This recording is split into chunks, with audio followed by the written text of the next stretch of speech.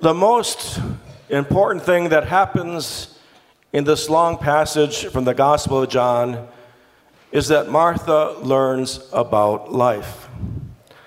Martha knew and loved Jesus, yet Martha looks for life in the wrong places.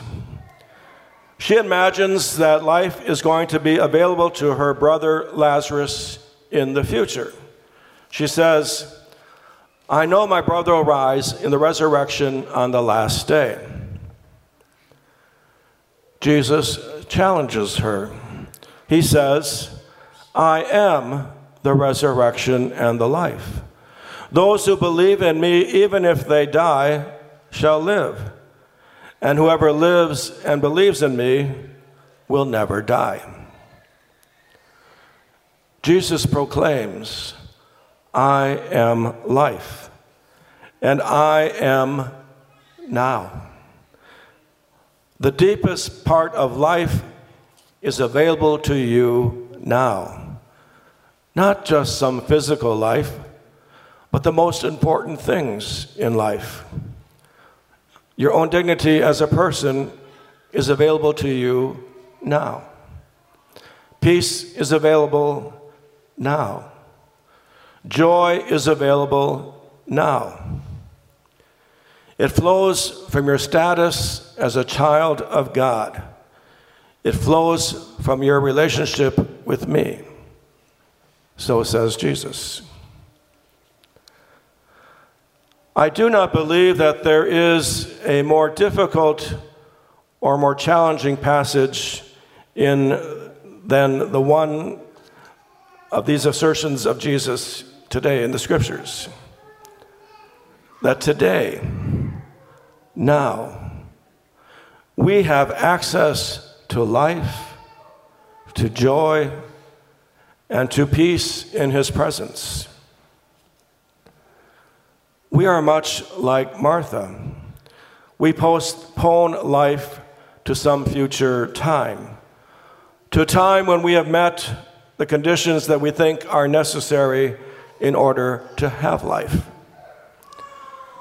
We imagine that life will happen once we have attained a certain success or once we have corrected something that is wrong in our life. Then, in that future, we suppose we will have life. Like Martha, we say to ourselves, life will happen once I graduate from college, once I get married, once I stop smoking, once I retire, once I lose 20 pounds, when I have made enough money, once I have the right kinds of friends, once I get over this cold, once when spring comes. Whatever conditions we imagine, those conditions move life away from us. Jesus insists that we are mistaken. Life in its deepest sense does not result from anything we do or fail to do. Life happens when we surrender. When we surrender to God and God's love for us, which is available to us in this moment. We keep thinking that life in its deepest sense is about us and our accomplishments. The shocking thing that Jesus tells us in today's gospel is that your life is not about you.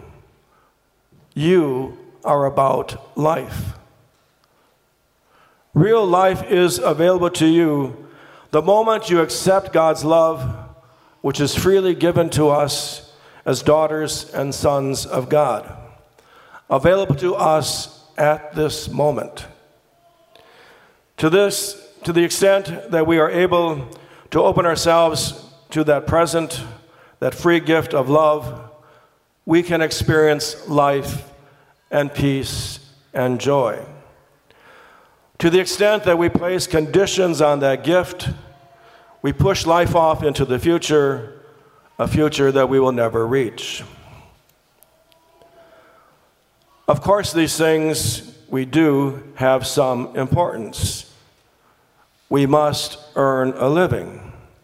We must get an education. We probably should lose 20 pounds, or some of us 60 pounds.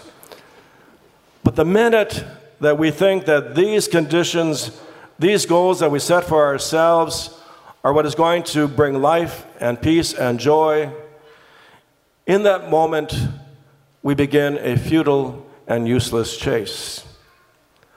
Life comes when we surrender, when we accept God's free love for us in this moment, when we claim our status as sons and daughters and begin to live out that relationship, which is God's free gift to us.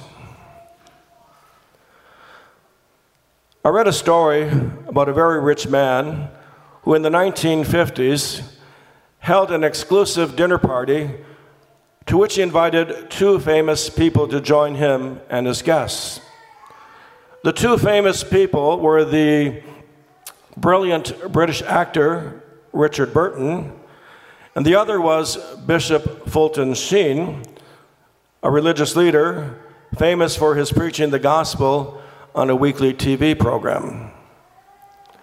As a gift to his guests that evening, he asked both men to prepare and read the 23rd Psalm, which is one of the most famous Psalms. We all know it as, "The Lord is my shepherd, there is nothing I shall want."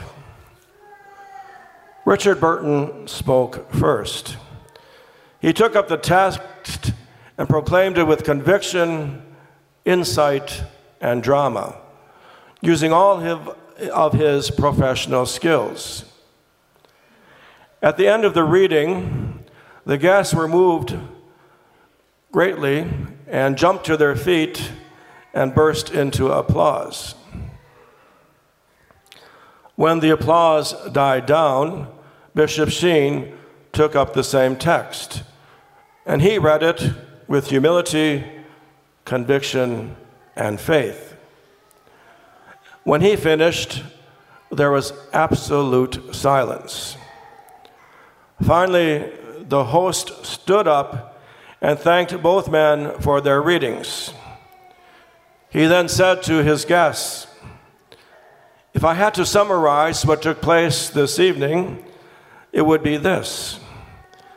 Mr. Burton knew the psalm, but Bishop Sheen knew the shepherd." The secret to life is to know the shepherd, to know the unconditional love that God gives to each of us, regardless of our achievements or our failures. Accept that love. Live out that relationship.